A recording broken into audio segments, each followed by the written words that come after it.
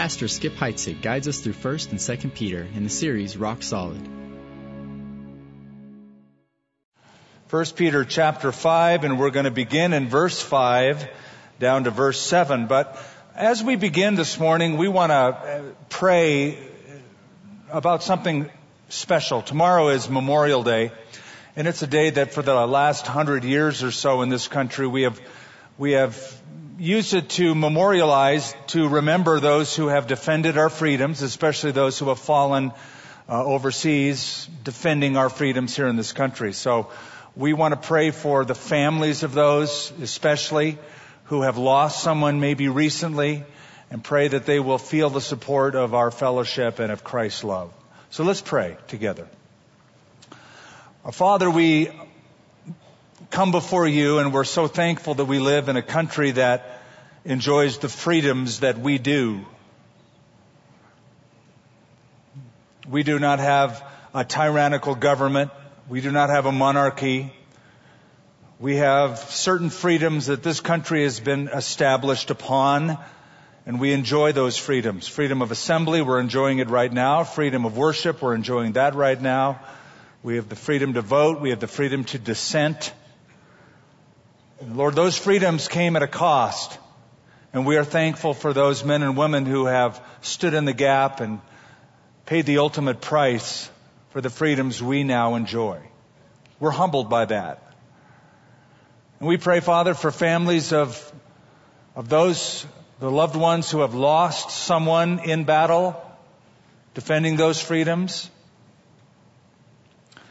We pray, Father, for your comfort, your support, your strength, your courage. We thank you, Lord, that we've gathered here today to hear truth, hear your word. We know, Lord, there could be distractions that take away from that. We just pray that you would help us to focus our hearts as an act of worship upon what you said in your word. In Jesus' name, amen.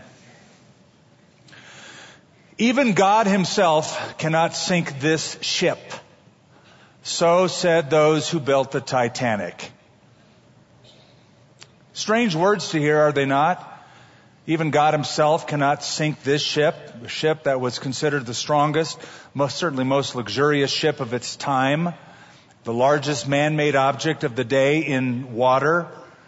It took 12,000 men 2 years to build. They were so confident that that ship was invincible that on Sunday morning, April 14th, 1912, when typically they have the drill for the lifeboats, they decided no lifeboat drill was necessary.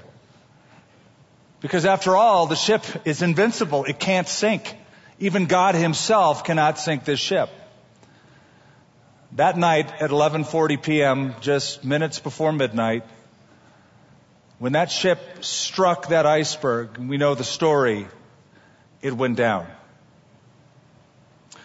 The ship was sunk. And those haunting words from Proverbs 16 come to mind. Pride goes before destruction, and a haughty spirit before a fall. Pride. We know something about that, do we not? All of us do.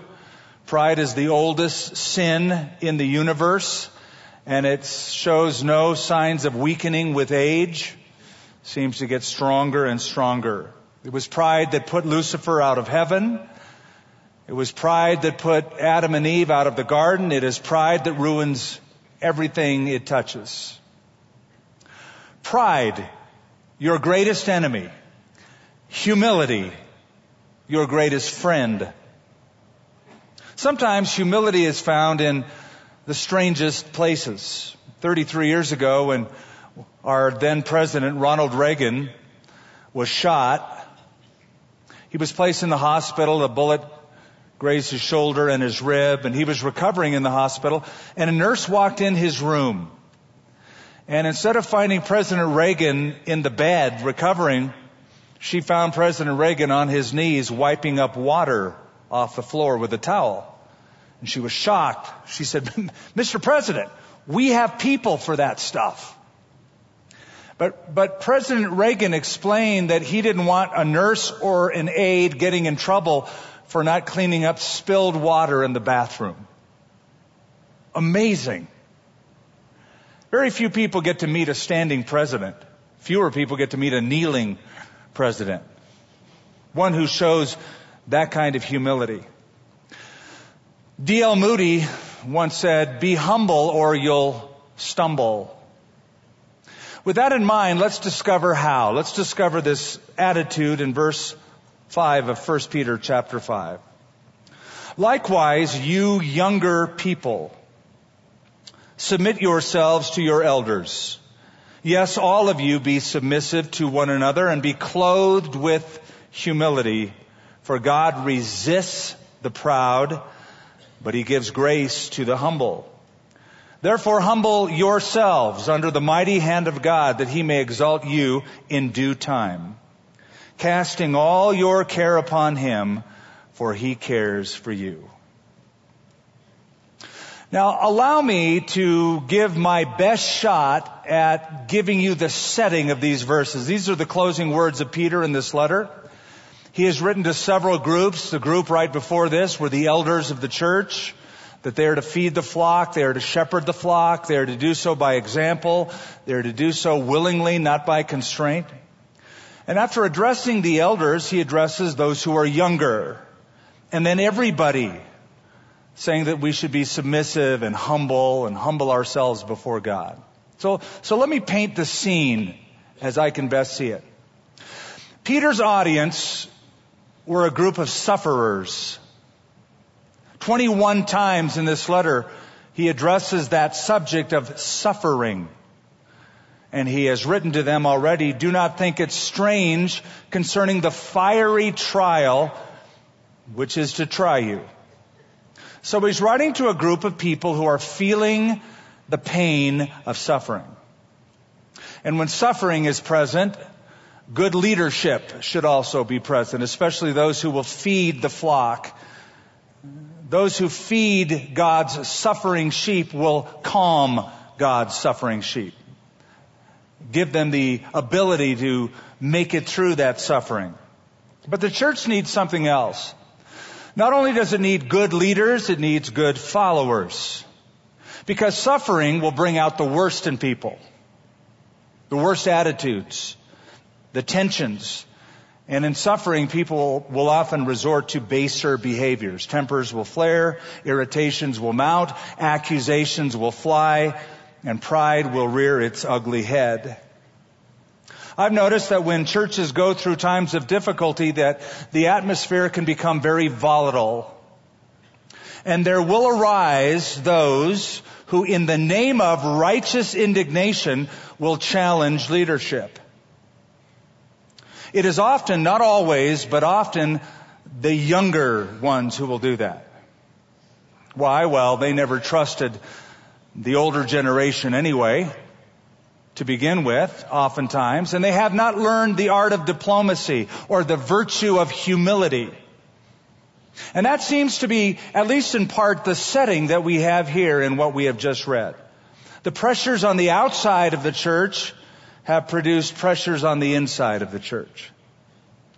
So what Peter writes now is to those who are younger and then to everyone else. I've called this message, "The Upright Walk of a Bowed Down Man." And I want to give you the three principles. Sometimes you go, boy, he does things in threes a lot. Well, there are 3 verses. And sometimes there are 2 points, sometimes there are 5 points, sometimes there are 4. But there are here, in these 3 verses, 3 major principles. Can I call them compliant characteristics of those who are upright? I'm going to give them to you in sentence form. Number 1, responding to authority helps leadership. Nothing is more helpful to those who are in authority than to find those who will compliantly respond to that authority.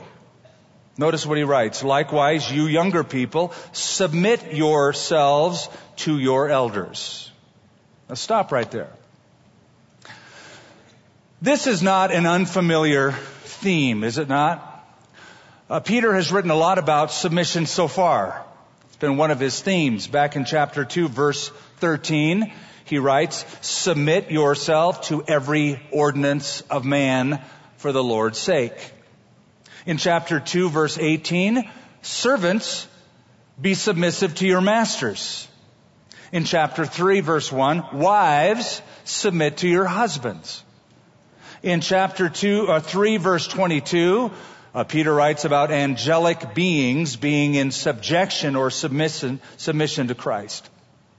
In other words, submission is a part of every single realm of life, because submission is a foundational attitude for all of life.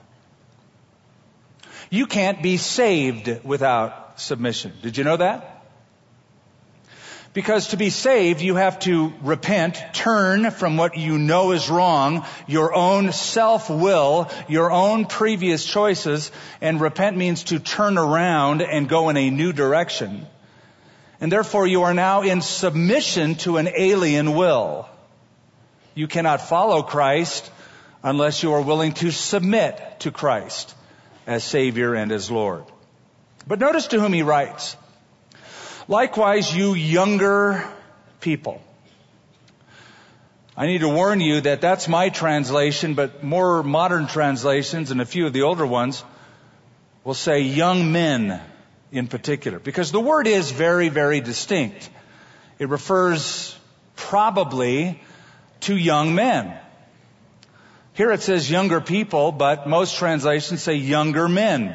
Now, you might ask, why would Peter single out young men? I can't be sure. I can only guess.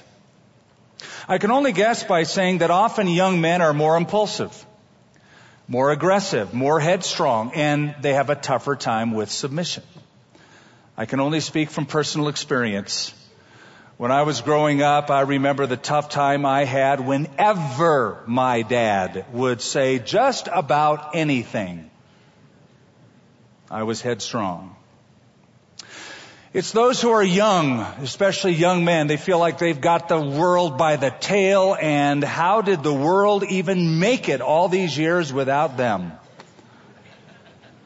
You know what I mean. It's actually a wonderful time, youth is. It's a time of daring and creativity and feeling invincible almost, but it can also be a dangerous time.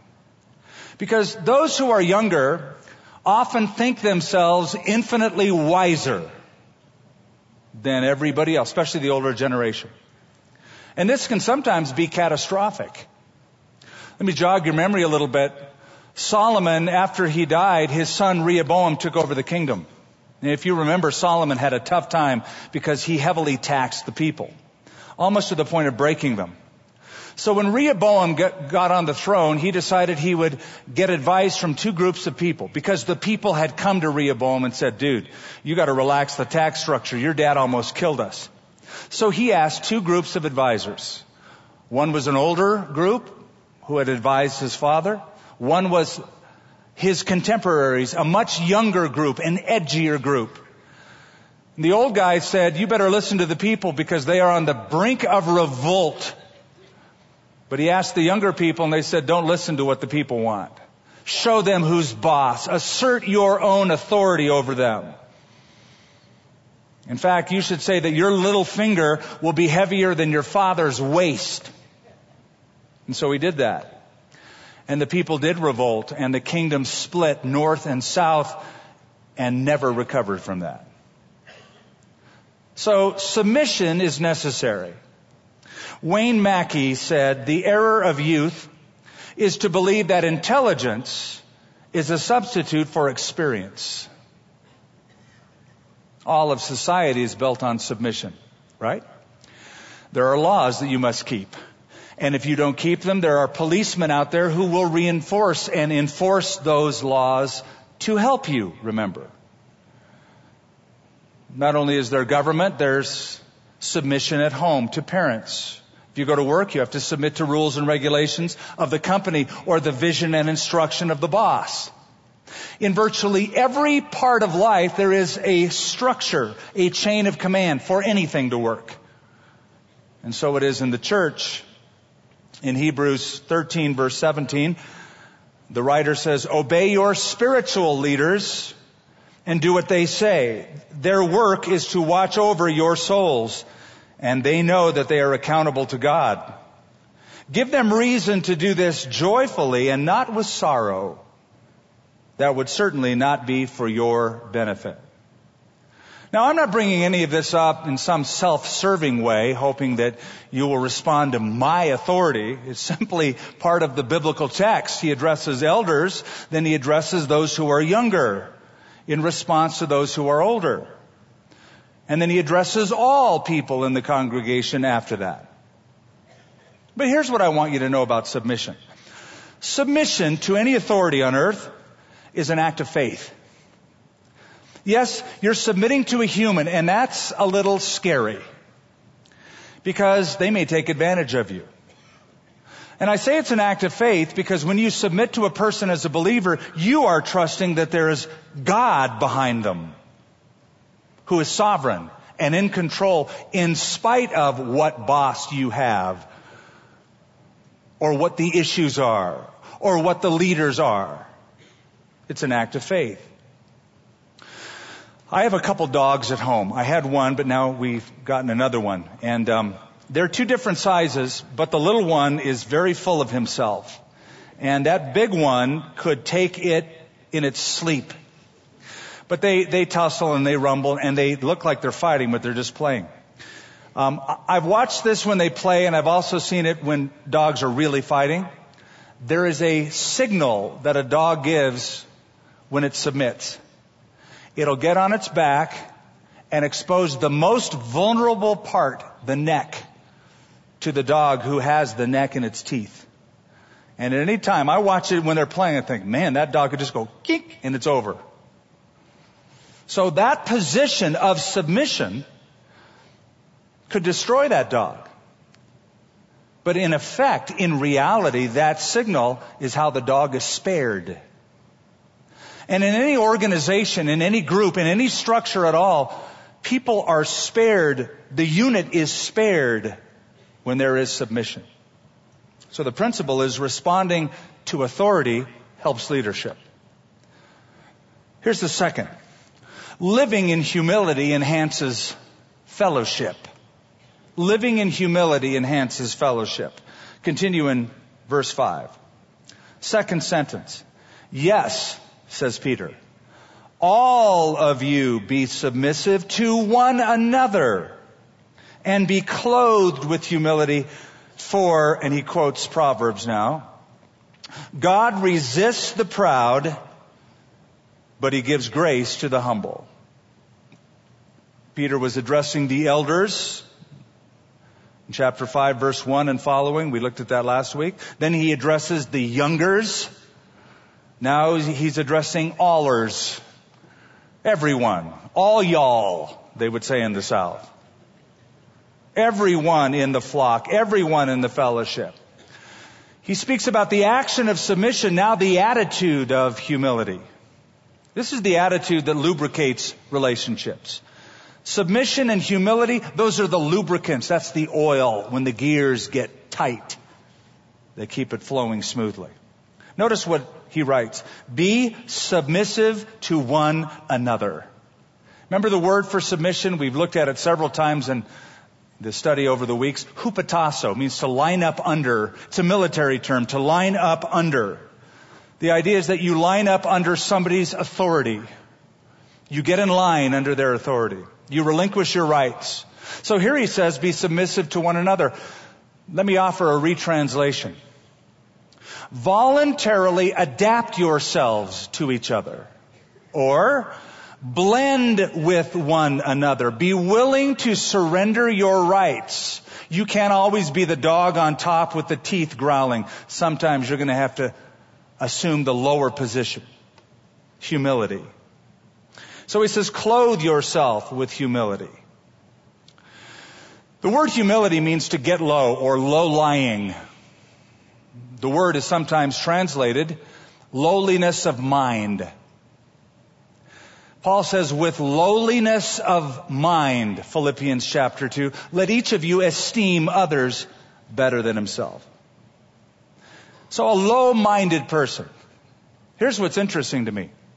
The culture in which this was written, the Greco-Roman culture, especially the Greek culture, despised the quality of humility. Did you know that? They despised it. Much like today, our society despises it. You know, you're a wimp, you show weakness. The Greeks believed there were only two types of people in the world. Greeks and everybody else. And everybody else, their term, they were barbarians. So the Greeks said self-confidence, self-aggressiveness, those are good qualities. The only people that were the humble people were their conquered enemies. When they would conquer someone, they would turn them into slaves. They would become the low-minded person or the humble person because they saw themselves as number one. We're superior. I was reading an article about personalized license plates. It seems that when personalized license plates were first introduced to the state of Illinois, that the Department of Motor Vehicles had thousands of requests for the license plate that said number one. Number one. Thousands of them. There were so many of them that the official at the Department of Motor Vehicles, whose job it was to make the assignment, said, I'm not going to assign this to someone and disappoint thousands of people. So he solved the problem and he took the number one for his license plate. Number one. Be submissive to one another, writes Peter, and be clothed with humility. You know, the Bible always sees humility as a virtue, not a vice. It doesn't say it's a wimpy, weak person, but a strong person. And you know why? Because Jesus was humble. One of the chief characteristics of the Savior we follow is humility. According to the Apostle Paul, these words, let this mind be in you, which was also in Christ Jesus, who, being in the form of God, and thought it not robbery to be equal with God, he made himself of no reputation. He took on the form of a bondservant, and coming in the likeness of men, being found in appearance as a man, he humbled himself and became obedient to the point of death, even death on the cross. So taking Christ as our model, he says, now be clothed with humility. That's an interesting term. I think he's borrowing that from the slave market. There was an apron that slaves would tie around their waist. And when he says clothe yourself with humility, it's literally put on the clothing of a slave. J.B. Phillips translates it, put the overalls of humility on. That's the attitude. Now, humility is a tricky kind of a virtue, is it not? I say it's tricky because it's a virtue that if you think you have it, it shows that you don't have it. Right? I mean, you think, okay, I think I'm humble. Well, you just showed you're not humble. It's one of those slippery kind of virtues. Dwight L. Moody used to pray, Lord, make me humble, but don't let me know it. Like the preacher who said he had a great sermon on humility. But he also said he was waiting for a much bigger crowd so he could preach it. Or like the church who wanted to find the most humble person in their congregation, so they formed a committee and names were given and they were voted on, and one little old guy who was always behind the scenes and never got any accolades and nobody ever paid much attention to him. He never took credit for anything. He was voted most humble and they gave him a little pin, most humble. They had to take it away the next week because he wore it to church. Low-minded. Now, perhaps it'll help if I define humility a little bit. Humility isn't thinking badly about yourself. No, humility is simply not thinking of yourself at all. You know, we spend so much of our time thinking about ourselves. I think most people do. We meet somebody, what did they think of me? How do I look? How did I present myself? So humility isn't thinking badly about yourself. It's not thinking about yourself. I want you to notice what he says.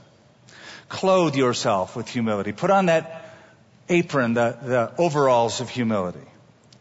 And he says why? For, and notice the quote, he's quoting Proverbs chapter 3, verse 34, God resists the proud, but gives grace to the humble. Just chew on that for a minute. God resists the proud. Quickest way to pick a fight with God is to be proud. You want resistance from God? Be proud. God hates pride. When you're proud, it's like choosing God off.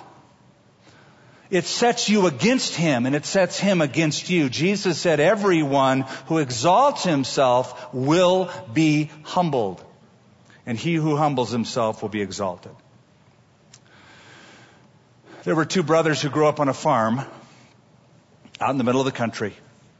As they grew up, one of the boys decided he would stay on the farm and take over for his dad as a simple farmer. The other one left the farm and went to school and became highly educated, got into politics, became very wealthy, grew in prominence and importance. He was well known. And one day he came back and visited his brother on the farm, and after supper they took a walk out in the fields, and the educated, wealthy politician brother put his arm around the farmer brother and he said, you ought to think about leaving this farm and making something of your life. Do something important where you can hold your head up high. Get off this farm. So the farmer brother put his arm around his prominent brother and he said, look out at that wheat field, brother. You know it well. And he said, notice, only the empty heads stand up. And you let that sink in as I am letting it sink into you right now. Only the empty heads stand up. And he continued, those that are filled always bow low. Another way of saying that is the branch that bears the most fruit is the one that is bent lowest to the ground. Clothe yourself with the very virtue that people of this world despise, humility, lowliness of mind. Put on the garment of a slave. Serve one another. So responding to authority helps leadership. Living in humility enhances fellowship. Here's the third. Resting in sovereignty acknowledges lordship. That's the last two verses. Therefore, I always want to make note of that word. He's tying two thoughts together. He says, now that you know this is true, let me borrow that thought and take it into this present next thought. Therefore, humble yourselves under the mighty hand of God, that He may exalt you in due time, casting all your care upon Him, for He cares for you. Let me give you the flow of the passage, where we've come from. He says, whether you're old or whether you're young, whoever you are, all of you together must have the action of submission and the attitude of humility. Because God graciously favors the humble people and He aggressively fights the proud people. So therefore, humble yourself. That's the flow of thought. If pride is the barrier to God's blessing, then humble yourself. Under what? Notice the mighty hand of God. The mighty hand of God. I made a discovery I'd never noticed before. That term, the mighty hand of God, is often used in the Old Testament. Peter would have been familiar with that most of all. A term in the Old Testament to describe God's power of delivering His people who are in trouble. They call out to Him, and the mighty hand of God is the one that delivers them from distress. Why is He used here? I think it's simply a reminder to them, back to that thought, when you submit to a human being, it's scary because they may abuse that privilege. They might take advantage of you. But you as a believer are aware of God's sovereignty. You're resting in God's ability. His lordship. You're acknowledging His lordship in that act of submission and that He is capable. And so you willingly surrender. If you go to a hospital and you go get surgery done, you go under the knife, they call it. They put you under an anesthetic and you go to sleep. That's an act of faith.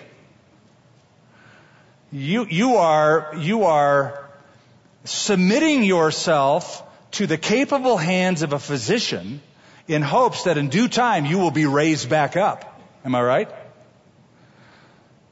So just as Jesus surrendered to the will of the Father and went to the death of the cross and God raised him up, as you surrender to the will of God, it's in hopes that he will raise us up. God loves that attitude of surrender and submission and humility and compliance. Lord, have your will done. I love verses of Scripture that sort of give you a capsule of all of your life. Micah chapter 6 verse 8 is one of those. He has shown you, O man, what is good. And what does the Lord require of you? But to do justly, to love mercy, and to walk humbly with your God. That's what God wants. God wants you to walk humbly with your God. Humble yourself under the mighty hand of God. In other words, trust God enough with your life so that you don't live for people's affirmation, but you're willing to wait for God's exaltation. Sometimes people just live for and aim for the pat on the back, the stroke of encouragement. Not that we shouldn't encourage one another. Oh, we should.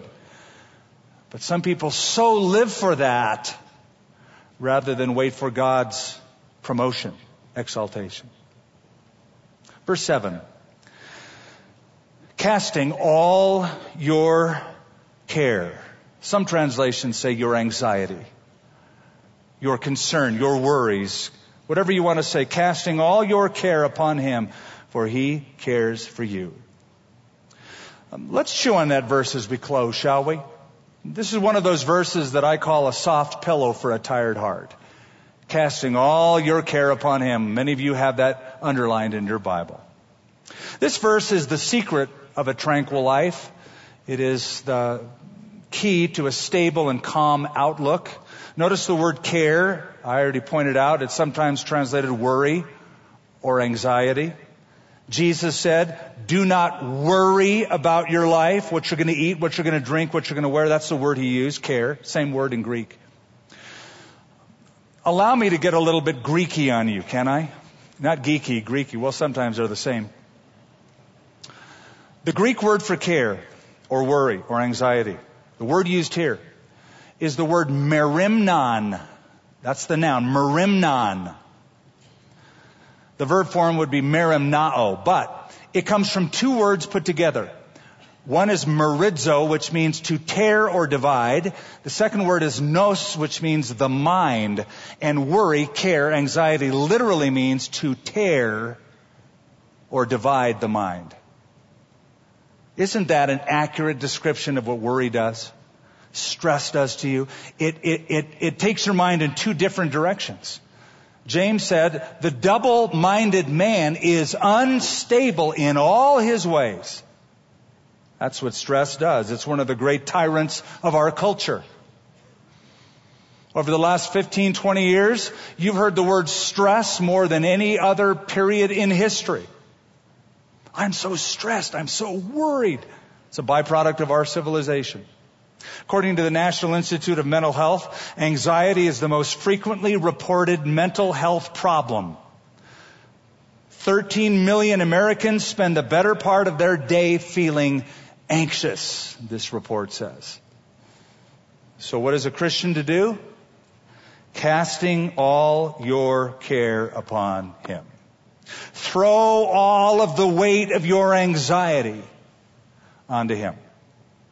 Sometimes when my wife comes home, she has groceries in the car and she asks me to take them in. I don't like making 4, 5, 6 trips. I like to kind of do it all at one trip if I can. Maybe 2 if I have to. So I'll load it up. But by the time I get from the garage into the kitchen, though it's not far, I have laden myself down with such weight that it's like I've got to lunge these things toward the counter. I've got to cast them. That's the picture that goes through my mind. I want you to think of it this way. When stress, worry, care, anxiety comes your way, you have one of two choices. Either you carry the worry, or you cast the worry and let Him carry it. Those are your choices. Either you carry it or you cast it. Which is it going to be? Most of us carry it. And only when we're like in the kitchen and we're laden down, I got to let go of this stuff. Now, if I carry it, I'm going to be divided, I'm going to be torn, I'm going to be distracted, I'm going to be disturbed. If I let Him carry it, I'm still going to have the problem, still going to have the issue, still going to have the trouble, but I won't be consumed by it. I won't be torn by it. That's the difference. Notice the little word all in the text. Casting all your care. Those are the words I like to notice, especially in promises like this. It doesn't say cast most of your care or some of your care, but all of your care. All of it. I bring this up and I point it out because I think we get a little sophisticated. Here's the thinking, though we don't articulate it out loud. Well, this is one of those little issues of life I don't need to bother God with. God is so busy being God, after all. He's got the Middle East to worry about. He has prayers of important people like Billy Graham to worry about. Here, I've got this tiny little issue. I don't need to bother God with this, so I won't. That's the problem. In fact, it's such foolish thinking. Here you have this little anxiety, this little care, and instead of turning it over, you carry it with you. 10 minutes later, you get another one of those little cares.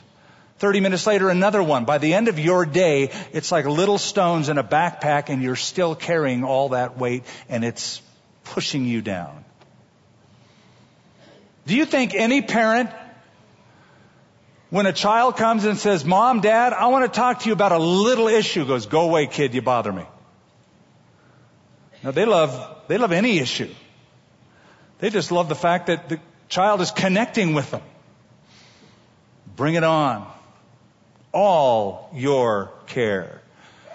When a widow came to G. Campbell Morgan, that great preacher, articulate preacher in London, and she said, Dr. Morgan, should we pray about the little things in our lives or just the big things? G. Campbell Morgan, in his witty, characteristically British manner, said, Madam, do you think there's anything in life that's big to God? See, it's all small potatoes to God. Not that God doesn't care. He cares about all of it. But it's not like, oh my goodness, this is a big one. About anything. So cast all your cares upon Him. Why should you do it? Look at the 4 last words. He cares for you. He cares for you. You should say that. He cares for you. That's the one message you need to walk away with today. God cares for you. And I guess you have to decide what kind of a God you believe in. You believe in a close God, a personal God, a caring God? Or do you believe in a cold, aloof, passive God? He cares for you.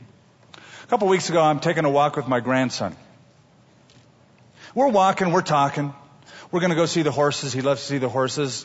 Our neighbors have some a couple blocks away. So we're walking. And he stops and goes, Papa, would you hold my hand? Do you know the delight I had when I heard those words? I wanted to scoop him up, not just hold his hand. Do you think when you say that to your Heavenly Father, He goes, oh, really? About this issue? Yeah, would you hold my hand? And would you walk with me, Father, through this period of my life? He delights in that. Let me give you 3 walk-away points in summing it all up. Number 1, all that we've talked about, submission, humility, resting, these are not instantaneous things that happen. They are not natural things that happen. They will not naturally happen to you. It takes a period of time, and it's supernatural. God has to work that in you.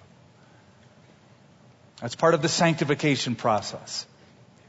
Number 2, when relationships get hard in your life, check the oil. Maybe you're a little bit low on oil. You need to add humility and submission. That's what keeps the gears running smoothly. If you find tension, check the oil. Number 3, burdens will accumulate all throughout the day. Learn to cast them. As soon as you get them, cast them. Lord, it's yours. Lord, it's yours. You care for me. You care for me. Care about this. Handle this. It takes humility to do that. It takes an admission that He's the Lord and you're not. You're letting God be God. You're letting God run the universe. You're resigning as the chief universe operator. How about it? Let's all resign. Let's let God handle it. Father, we leave these things, the concerns of our hearts, the people we struggle with, the leaders in our lives that we even struggle with. We leave them in your capable hands as Lord. We rest. And we are willing as an act of faith to surrender to you and to submit to them. Tying around ourselves the aprons of humility, of a low mind, not a high mind, of a servant, of a slave. The very office despised in the ancient and the modern world is the very office that you extol because Jesus Himself was humble. Lord, these are the compliant attributes of an upright man bowed low. May they be true of us. May these things be true in our relationships. Pour in the oil of submission, compassion, humility, so that our lives run smoother than they do now. In Jesus' name, amen.